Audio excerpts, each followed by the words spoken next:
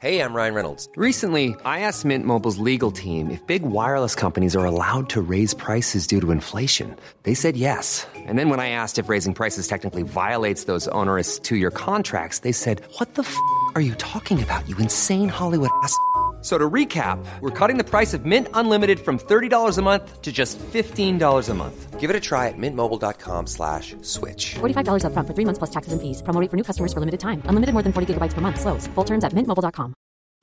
Since 2013, Bombas has donated over 100 million socks, underwear, and T-shirts to those facing homelessness. If we counted those on air, this ad would last over 1,157 days. But if we counted the time it takes to make a donation possible, it would take just a few clicks. Because every time you make a purchase, Bombas donates an item to someone who needs it. Go to bombas.com/ACAST and use code ACAST for 20% off your first purchase. That's bombas.com/ACAST, code ACAST.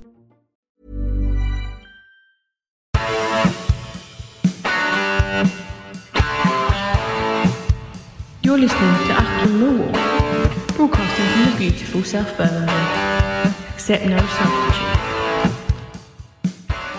Hello, dear listeners. Welcome to Achtung Millwall, being recorded in the immediate aftermath of this afternoon's 2-1 defeat at Hull City. Joining me to chew over the cud of what I found to be quite a frustrating loss is the man himself, Mr. Ryan Loftus. How you doing, Ryan? I'm very well, Nick. I hope you are gathered around a fire, keeping warm on these harsh winter evenings that we've got now drawing in. And, you know, like you say, a frustrating game of football to watch, but easier from the comfort of your own home than from the stands of the MKM Stadium, I'm sure.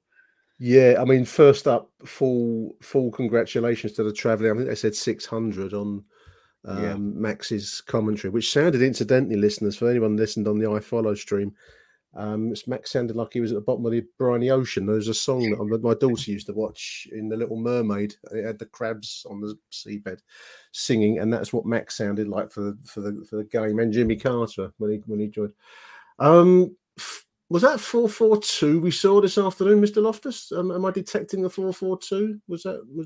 It looked like it, didn't it? I mean, it looked a bit like it on in midweek on Wednesday against Bournemouth as well. Obviously, Rowett spoke about a bit of flexibility in it, but it looked like that again, and potentially again a bit more flexible with Murray Wallace kind of tucking in on the left and Danny Mack pushing a bit further forward, and Ojo kind of working back further than Jed, but definitely getting dangerously close to a 4-4-2. And I think a fair play to Rowett for, you know, he's changing it up. It might have taken him longer than some fans would like to kind of give it a mix up, but he saw it worked well against Bournemouth and thought he'd give it a go. I mean, on the road, you know, it's not something we've seen a lot from Rowett.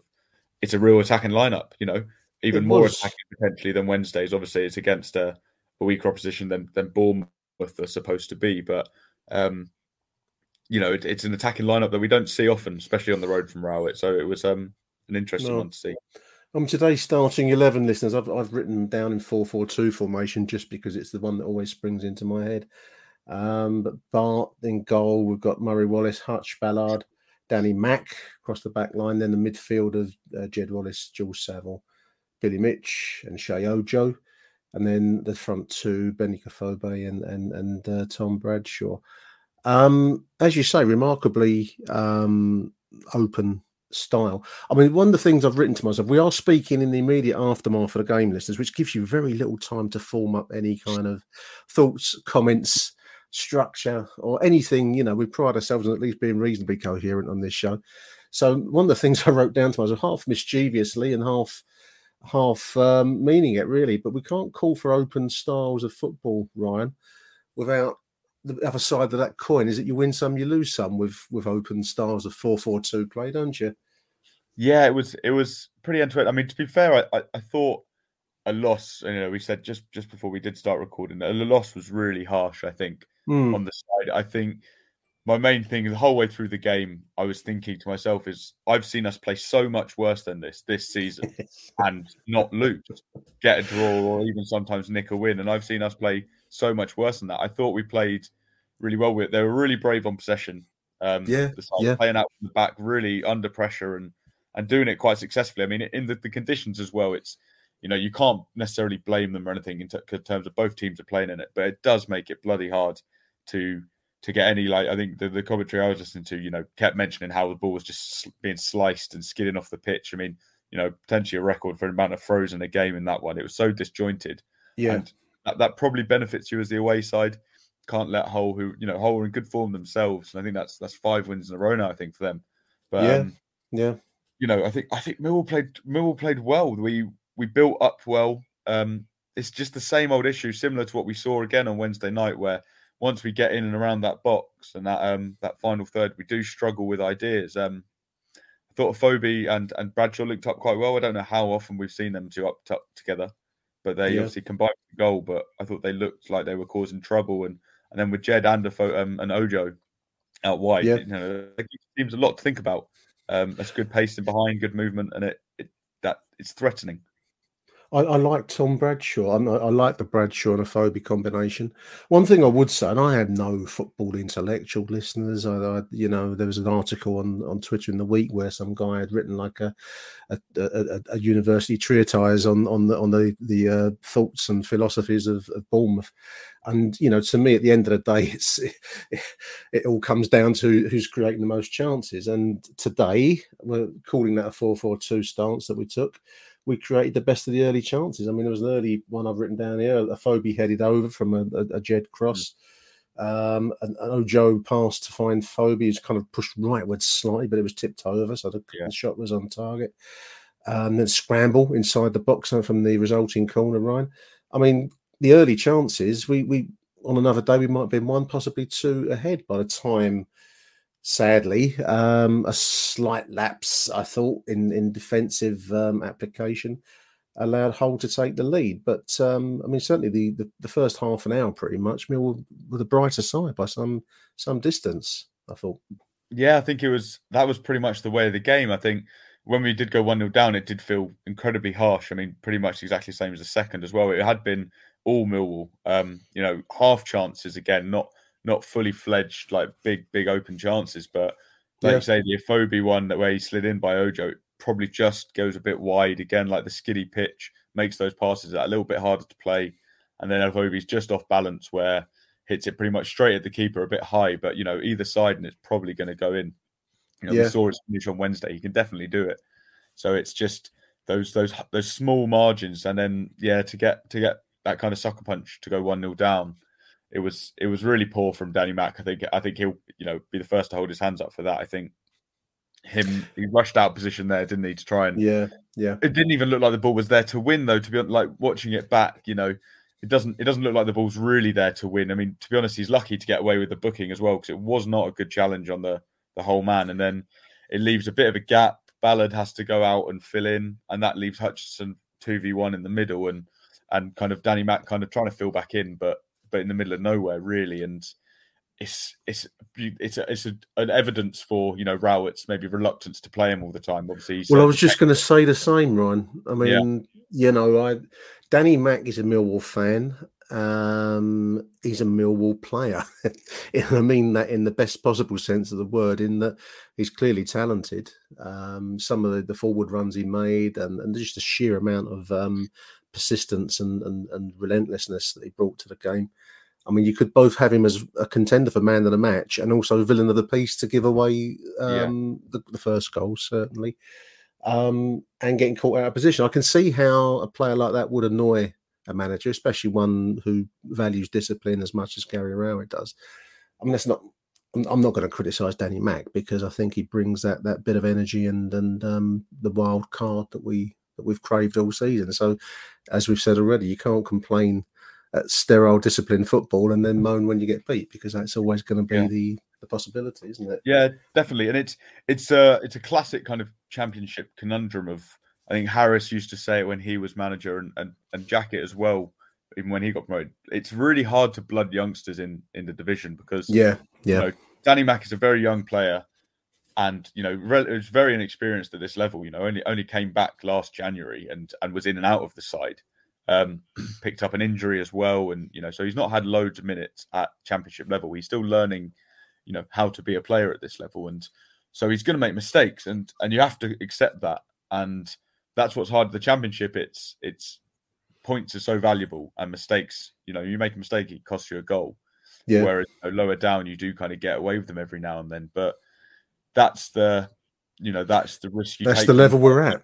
And a lot of Millwall fans would rather see him in there making mistakes occasionally. But like you say, and his reaction and his character to come on, and I thought he was one of the best players on the pitch in the second half. His delivery was a little bit wanting, and a couple of times, I mean, at one point he was trying to swim across the turf when he did lose his foot. Really struggled to get back up. I wasn't sure what was happening there, but no, delivery could have been a bit better, but he was getting forward, causing problems. Obviously, he had his shot as well, and that great tackle, a combination of him and Ballard at the other end, to keep out of goal. So he maybe costs one and saves another. And in the grand universal scheme of things, Nick, he balances it out, and in the end, another day he could have got the equaliser at least.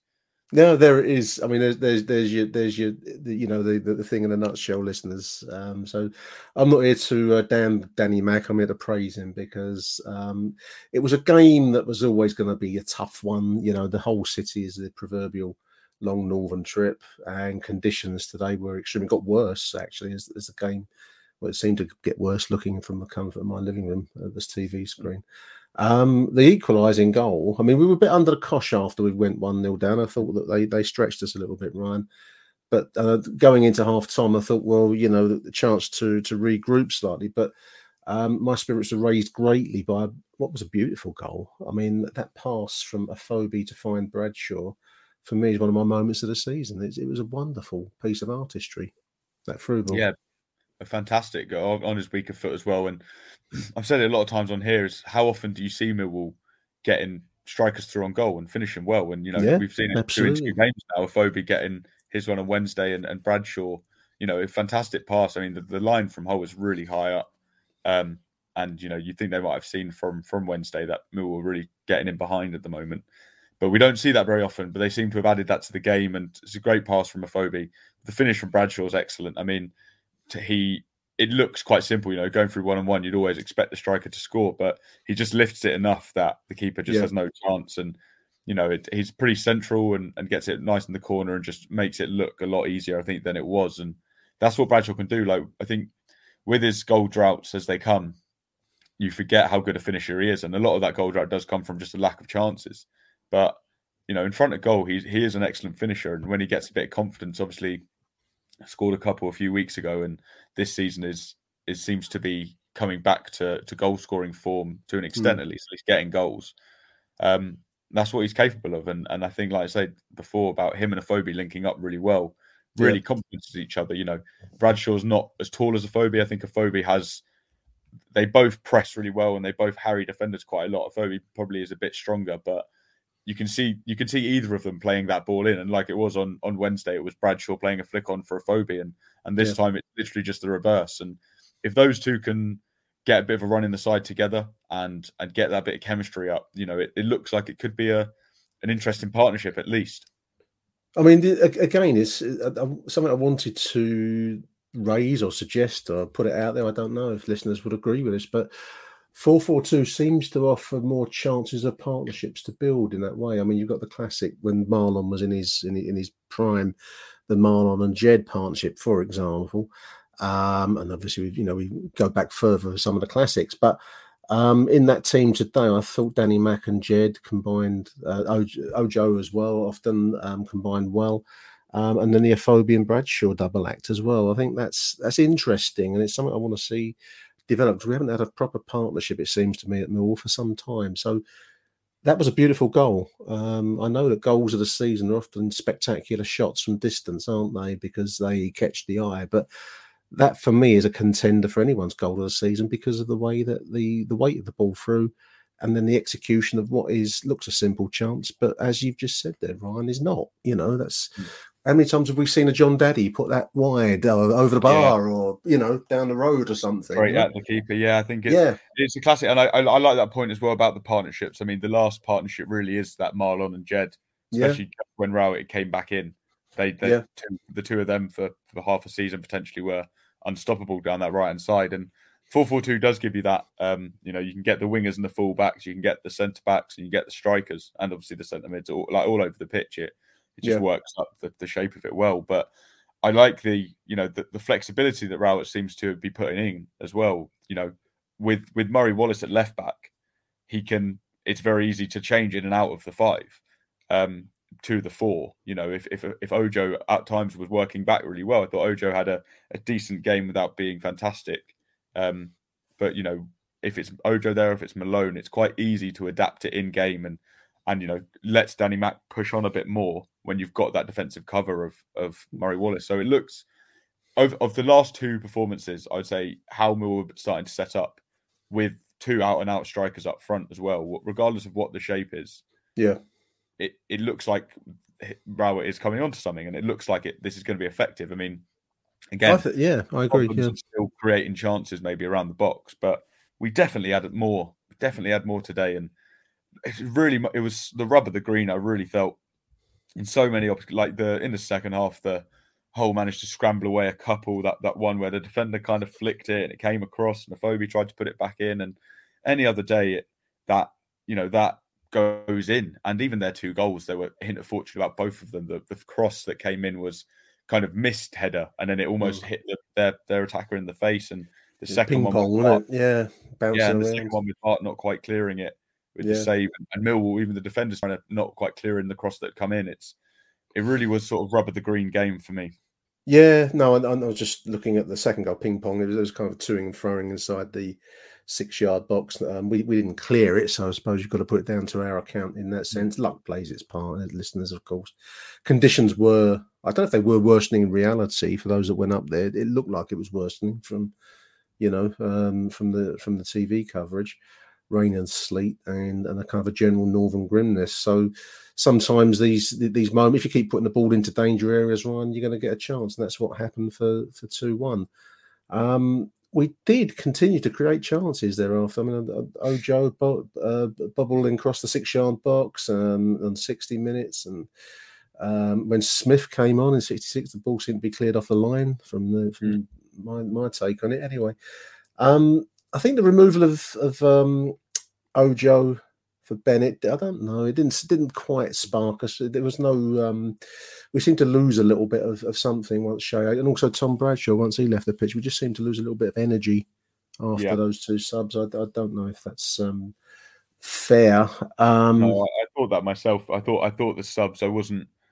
I thought it was a bit early for Matt Smith. Would he come on just after 60 or so minutes? I agree. Especially in those sort of conditions where the ball is swirling up in the air and it's that windy, knocking long balls isn't going to be super effective because they're going to get held up in the air and defenders have a chance to read them. And I did think the subs today, potentially in the wrong order. I mean, Bennett normally has a bit of an impact, and he did, to be fair, like towards the end of the game, he started running at his fullback a bit. But, But it did change the game probably for the worse for Millwall. Not that Hull massively came back into it, but it did change the pace of it and the dynamism that we had. I think Smith is definitely last 20 minutes at least. I think you're bringing on for half an hour, it can be quite. You're asking a lot of early, and then you're set in your ways. I think Rowett said that about why he didn't bring him on against Bournemouth. About that, the fact that it changes the tempo of the game massively. And to comment again on our squad depth, really, isn't it? I mean, the fact that George Evans is the 3rd player to come on, that's not really that's the equivalent of putting Kieftenbeld on to see out a game. Really, it's not an inspiring change that's going to drive forward. To point I made to myself, I mean, Evans came in late, 81 minutes. He came on for Saville. George Saville, Ryan, doesn't look the same player. He was anonymous for large chunks of the game today for me. Now, I don't know if I'm being unfair on the boy or what, but he just doesn't seem to have. I mean, when I thought to myself, when Evans came in, that's a better, that we're improving our midfield with that substitution, albeit with 9 minutes to go. I wonder what the problem is with George Saville. He doesn't seem to be the same player at all. How do you see him? Yeah, I made the exact same note, to be honest. I've made it partway through the first half, really. He looked. I think people have been commenting saying, he's not really been doing anything, not being as effective. No. And, he set really high standards when he left. Obviously, his final season was so good with Millwall that I don't think he's the same player that he was when he left. I think I'd agree. And plenty of time up in the northeast and under Neil Warnock. It beats a man down to an extent. It beats you down. That's yeah. Right.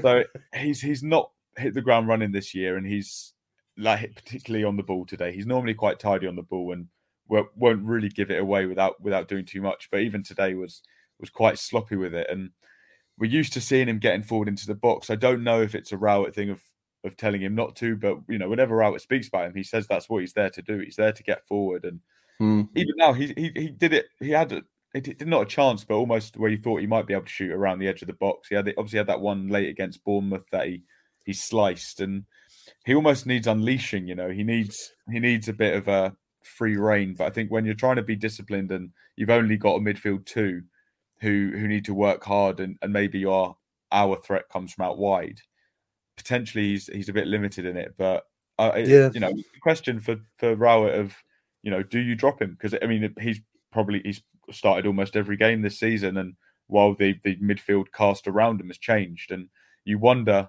obviously he's out slightly at the moment, but is Leonard and Mitchell going to be a starting midfield two that we see soon? I mean, Leonard, when he gets in the midfield too, he's normally excellent. We've seen him get forward. Hull was it last season or before the absolute rocket he got down there.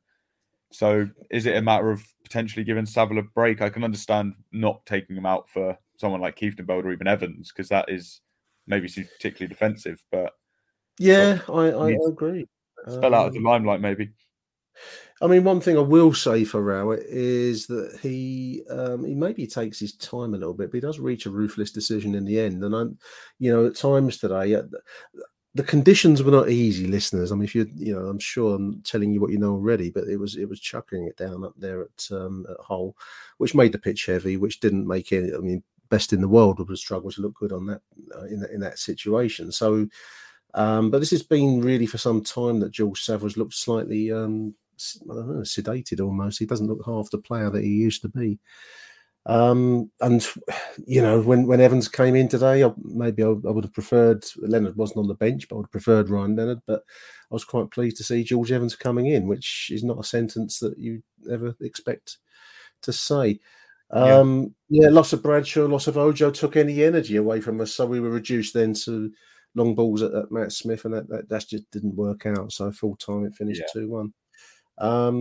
It was a full-blooded game there, Ryan. I mean, as I said at the start, and just to finish us off, really, you can't ask for a more open start of game and then complain when you lose one, because that's the way it goes. But I think today did leave you with a slight sense that we could have done better than getting beat 2-1 there. Yeah, I think you look back at the two games. I mean, I know on the chat, Michael and Mike were really impressed with us against Bournemouth, and I think looking back for this week, really, you think we could have had 6 points in 4 days, really, against Bournemouth. Probably, could have or should have won there, and even today, I think even a point wouldn't have been bad in the conditions, but a loss feels particularly harsh. And I think it would have been similar if we'd have lost that Bournemouth game. It would have felt similar, really. We put in a very similar performance, to be honest, and this time didn't get the rub of the green. I think individual errors again. I know Rowett does point to that a lot, but this time it really does seem like that was the case for the goals. I mean, other than those two chances, did Bart have to make a save? Really, the Hull weren't really threatening, and those really having to pick the ball out of the net. That was what they did. It's just sloppy play, really, and Millwall not being able to find the cutting edge. I think Hull's keeper had a really good game. That save he did from the I wasn't sure whose header. I think that might have been Saville actually from the corner. Got a little flick on the header, and that was a phenomenal save. And this is where I say with the rub of the green, on another day that falls to a Millwall player who then taps in. But in this case, their defender happened to be just in front of Afobe and managed to clear. So I think in a championship season, a full season, late November this time of year, you get a result like that, and it's the commentator was saying, that's our fifth loss now. We've had 4. Only Fulham have lost less than us. I think we were level with West Brom, and they're the top 2, top 3 sides. We're not losing games. That doesn't feel like a game we should have lost. It doesn't feel like a game we deserve to lose. But like I said, with Hull on a run, it's that classic thing of momentum. When you're on a bit of a streak, you get the rub of the green, you get the roll of the dice sort of thing. When Millwall went on their run under Harris a little while ago, there's a few games where we did squeak a win and we did get that lucky decision or a lucky deflection or something. When things are going your way, they seem to keep going your way. And that for Millwall at the moment, it's about building momentum, building that momentum. Something we struggled to do under Rowett. You said it before we came on. We seem to be this season, especially, wait until we're a goal down to start playing, and it's becoming a trait. And we are getting ourselves out of a hole a lot of the time. But when we don't, it is harder for us, and we just need to learn how to build momentum. Hopefully, these two performances, they can kind of look past the results and build on that. But at the same time, we don't, coming into Christmas, you don't want to lose too much of a grip on, or don't want to lose your reach of the top 6. We want to at least be within 3 or 4 points of it, if not up in it by Christmas. We don't want to fall too far behind because of silly results like this, really. Achtung, Mehlball. Life is full of what-ifs. Some awesome, like what if AI could fold your laundry? And some, well, less awesome, like what if you have unexpected medical costs? United Healthcare can help get you covered with Health Protector Guard fixed indemnity insurance plans. They supplement your primary plan to help you manage out-of-pocket costs. No deductibles, no enrollment periods, and especially no more what-ifs. Visit uh1.com to find the Health Protector Guard plan for you. Hiring for your small business? If you're not looking for professionals on LinkedIn, you're looking in the wrong place. That's like looking for your car keys in a fish tank. LinkedIn helps you hire professionals you can't find anywhere else, even those who aren't actively searching for a new job but might be open to the perfect role. In a given month, over 70% of LinkedIn users don't even visit other leading job sites. So start looking in the right place. With LinkedIn, you can hire professionals like a professional. Post your free job on linkedin.com/people today. Wow. Nice. Yeah. What you're hearing are the sounds of people everywhere putting on Bombas socks, underwear, and T-shirts made from absurdly soft materials that feel like plush clouds.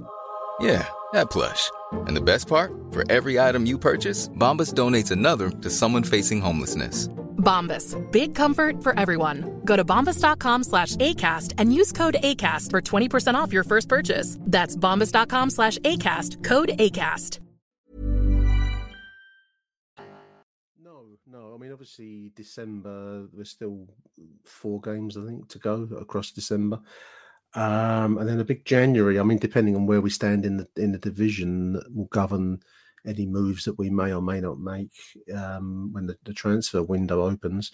I presume for any ins, there's got to be a few outs. I mean, the obvious outs, if deals can be reached, would be John Daddy. I can't see him if he's not playing and featuring now. He never really will, Ryan, will he? I mean, No, he'll be going, I'm sure. Well, I say I'm sure he'll be going at some point. But whether or not January, I mean, I'm pretty sure, it's well reported that, he had offers in the summer and turned them down both in England and abroad. So whether that's a wage thing or it's not ideal. Hopefully a season of not even stepping on a football pitch might change his mind to an extent. But yeah, not even stepping on the under-23 football pitch. Exactly. You can't even. But then at the same time, that makes him less appealing for anyone to come in for. You think he would. So unfit, like match sharpness wise. Sharp. Yeah. No, I agree. It's not going to be. God bless the team that brings him in as their thing to spark a playoff push. Whether or not he ends up back in Iceland, I don't know. But Ben Thompson, another one who looks like he's probably on his way out. Whether or not that's on a free when his contract goes, or if it's just a loan, or however it goes. But definitely some outs before some ins. For different reasons. Ben obviously leaves with his head held high. He's just not been picked, and to some extent, I can see Gary Rowett's thinking there. I mean, that might be seen as harsh by some, but I can see that Ben needs to play, and he's not going to be playing at Millwall. So, John Daddy, Ben Thompson, and I guess would you be looking to out Connor Mahoney, or is he probably the least likely to? I mean, he seems like, to put it last week, a fragile Ming vase. You might get it in the British Museum. Yeah, exactly. Delicate flower. If they were looking to offload him, that's it depends whether or not he's fit. And I think this year and last year, his injury record's been a bit spotty. And again, he's another one who's just not even getting on a pitch and makes out. I mean, if I'm sure obviously these talks are always ongoing at football clubs, but the decision will be is either they need to give him a new contract or sell him in January. Again, it's like a Jed Wallace situation again, but with a much less valuable asset of Mill have paid over £1 million for Conor Mahoney. Yeah. Got a tune out of him for 3 years. Amazing to think that he would have, at the end of this season, he's been at the club for 3 seasons, and we'd always have that New Year's Day against Luton, but very little. I feel like I've barely seen him. Exactly, like he's not once or twice, Yeah, and it's a real shame. He, like you say, he looks bright, but then the injuries and then fades out of games and very patchy. And for Millwall to lose, if they lose a player who they spent a 7-figure fee on for free, then it's got to hurt. Yeah, it's got to hurt. That you got to be looking at people who sanctioned signings. And obviously, that was made under Harris, but that's and obviously we've got a new head of recruitment now. But that raises serious questions at a club where money's tight and money isn't great. If Jed goes as well and we don't reap in any cash for him, that's 2 big outlays or potential incomings that we could have gotten, in the other direction that have not worked and they put the club in a difficult position almost. I'm going to give you Svengali style godlike powers at Millwall at the start of January, Ryan Loftus. If, presuming that John Daddy, if we can wipe the slate clean of the of the players that are not featuring, and presuming that we are in a position to do deals, would you strengthen by maybe taking, if there's an offer for Jed, would you maybe take that offer to strengthen? If so, where would your mind be working to improve the current squad? Would that feature Jed going out even? I mean, I'm not drawn to that solution, but what do you think?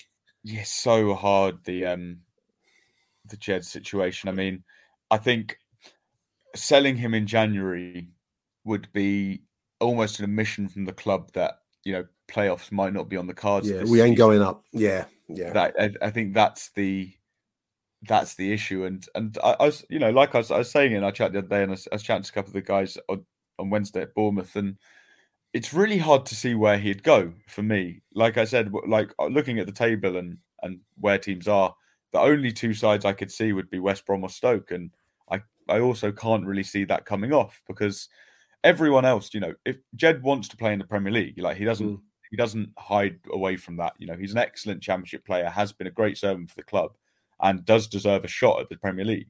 Absolutely. I don't know, obviously, because he's never had that step up. I can't see a Premier League side maybe gambling on him. Potentially, I might be wrong. He wouldn't be very expensive, obviously, with his contract being up. If they did want to give him a go in January and risk it, and especially for the likes of maybe not Newcastle now with the amount of money they've got, but say Norwich, who look like they might be going down, but look, we can risk Jed Wallace 6 months. If he doesn't quite work out in the Premier League, we'll have him for the Championship next year, and we know he's an excellent Championship player.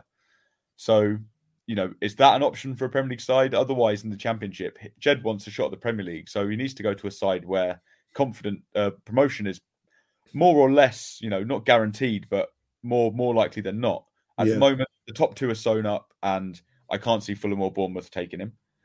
West Brom, that's why I say them, they look, the 3rd likely contenders to be going up. But if they end in the playoffs, that's a lottery. Again, with Stoke are, look like they might end up in the playoffs. A lot can change in the second half of the season, but everyone else around there, QPR, Coventry, even Luton coming up, look at Barnsley. Barnsley were in the playoffs last year, and they're now nailed on to go down. So does Jed? I think the best course of action probably is to keep him, and I think that's what the club will want to do. Keep him as long as they can until they can sign him. I reckon what they need to do is get Max or someone dressed up in the crowd. Ask for a Jed. Can I get your signature? And accidentally. Oh, sorry, it's a 3-year extension. Sorry, Gillett, I didn't realise that was maybe it's a bit of those sort of tactics of completing a deal that way. But slightly over. It might sour the relationship, but a contract's a contract, and you've got to honour it. But then you're honouring. Yeah. Other than that, Nick, to be honest, I think it's still the age-old. Can we find a number 10? Can we find that creative player because like we said, we saw it today, Afobe and Bradshaw, they're viable strikers. Rowett's saying, praising Afobe in the week about, thinks he's one of the best in the division. And I think historically he has been. Yeah. We just need a player who can play around the edge of the box, create some chances. We saw a bit of that today though, Ryan. I mean, there've been times this season where I thought, oh, well, Benik Afobe, maybe not what he's being cracked up to be. And, then you read praise from Gary Rowett. We saw a very good performance from Benik on Wednesday, and I'm going to keep banging on about the past because it's one of those little moments that lifted my spirits, listeners. But these are top quality moments, and that's actually a very hard resource to tap into when you're not the biggest club and you're not swilling around with big money, and you've got to be, as we've touched on some of the wastes of money with, some of the players. So we don't have much room for error. So a player of Benik's standing, I think Gary Rowett is right. He does look top class, top quality. And it's quite hard to come across that. But the creative number 10, that's the mythical beast. It's like, does it exist even out there at our level? I don't know. You've got to put your hand in your pocket. Yeah, I think that's exactly. I mean, we went in for Josh Windass, I think, in the summer, and Sheffield Wednesday were just looking for ludicrous amounts of money. I think we were offering 6 figures and they were coming back £3-4 million, and we're not going to be paying that for players regardless. No. Since then I think he's done his ACL or very, very long-term injury, so it doesn't even seem like we can really come in for him in January again. But we don't do very well with big money signings, Ryan. I mean, I'm just going to look at I can't remember how much we signed John Daddy for. He wasn't. I think it was around 750 grand. Yeah, I think it was reasonably. Yeah, well, it wasn't cheap. I think that's the best way to put it. And we tend not to do very well with big money, undisclosed. John Daddy Budvarsson, listeners, undisclosed fee thought to be 750,000.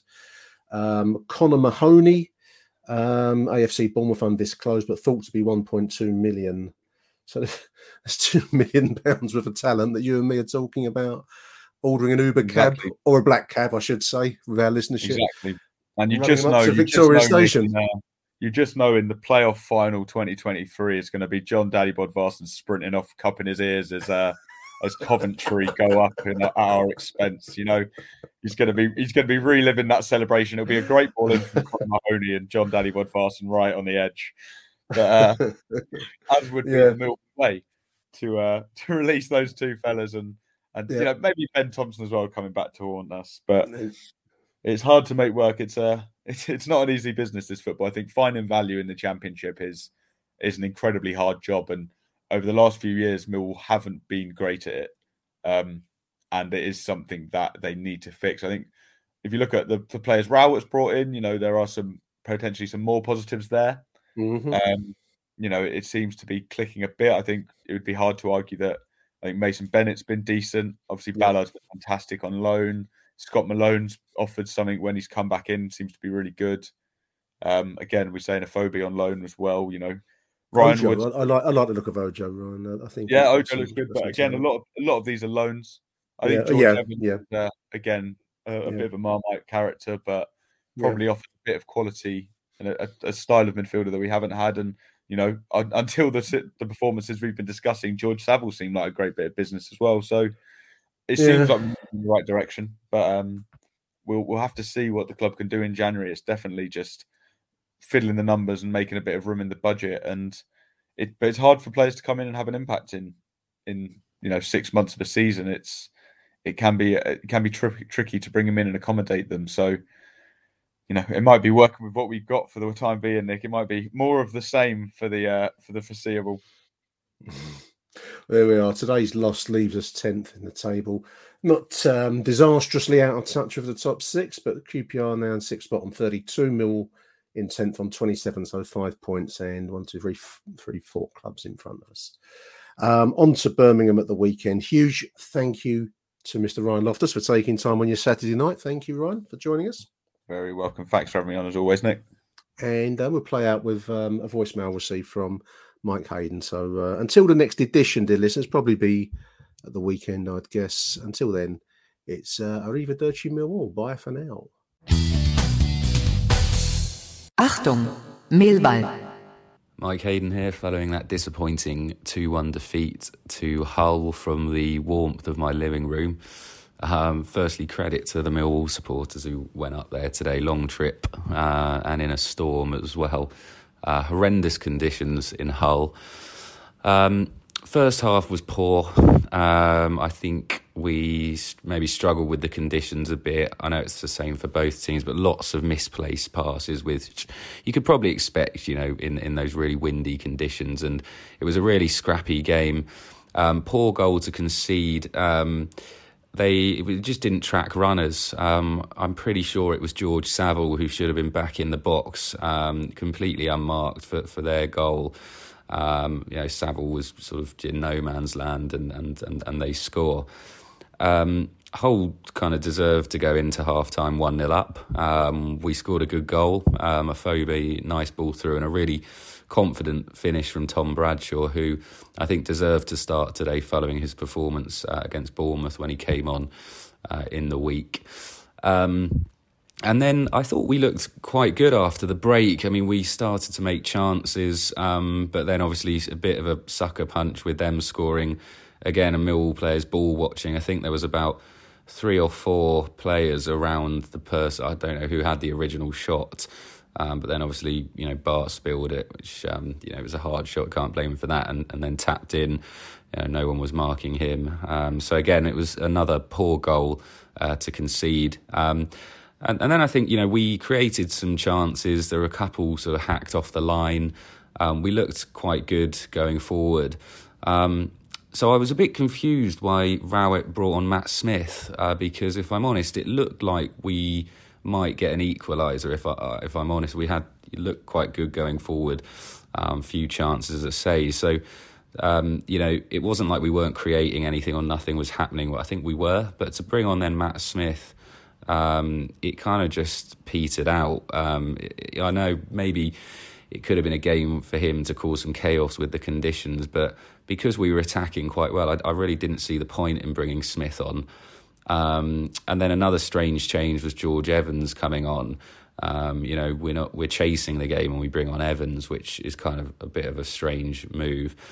So I don't think we necessarily deserved to lose. It was a pretty poor performance, but I think probably a draw would have been fair. But it's disappointing because I don't think we've won in 3 now. And following the I guess real pleasing performance in the end against Bournemouth, and then to see that is the inconsistencies kind of creeping back in, and I thought we would go there and win today. However, credit to Hull, I didn't actually realise, but that's 4 wins on the spin for them, so they're clearly on a good run of form. But I think a draw would have probably been fair. I think it's about time George Saville got dropped. He's not doing enough for me in the team. I think there's other midfielders. Maybe quite like to see Kieftenbeld and Billy Mitchell play together. And perhaps when Leonard's fit, perhaps Leonard and Mitchell. But I think Saville seems to be one of the only players apart from Jed Wallace who's basically guaranteed a start. Alongside obviously some of the defenders, but I don't think his performance has warranted, a definite start. So I'd like to see him dropped, I think, and bring someone else in. But yeah, it's a disappointing day today. I thought we could go there and win, and to come out, with no points is a tough one to take. But there we go. On to the next one. Come on, you Lions. Thank you for listening to Aston Millwall. If you enjoyed the show, please head over to Apple Podcasts and leave us a cheeky little review. Arrivederci Millwall. Till next time. Who do you want to watch?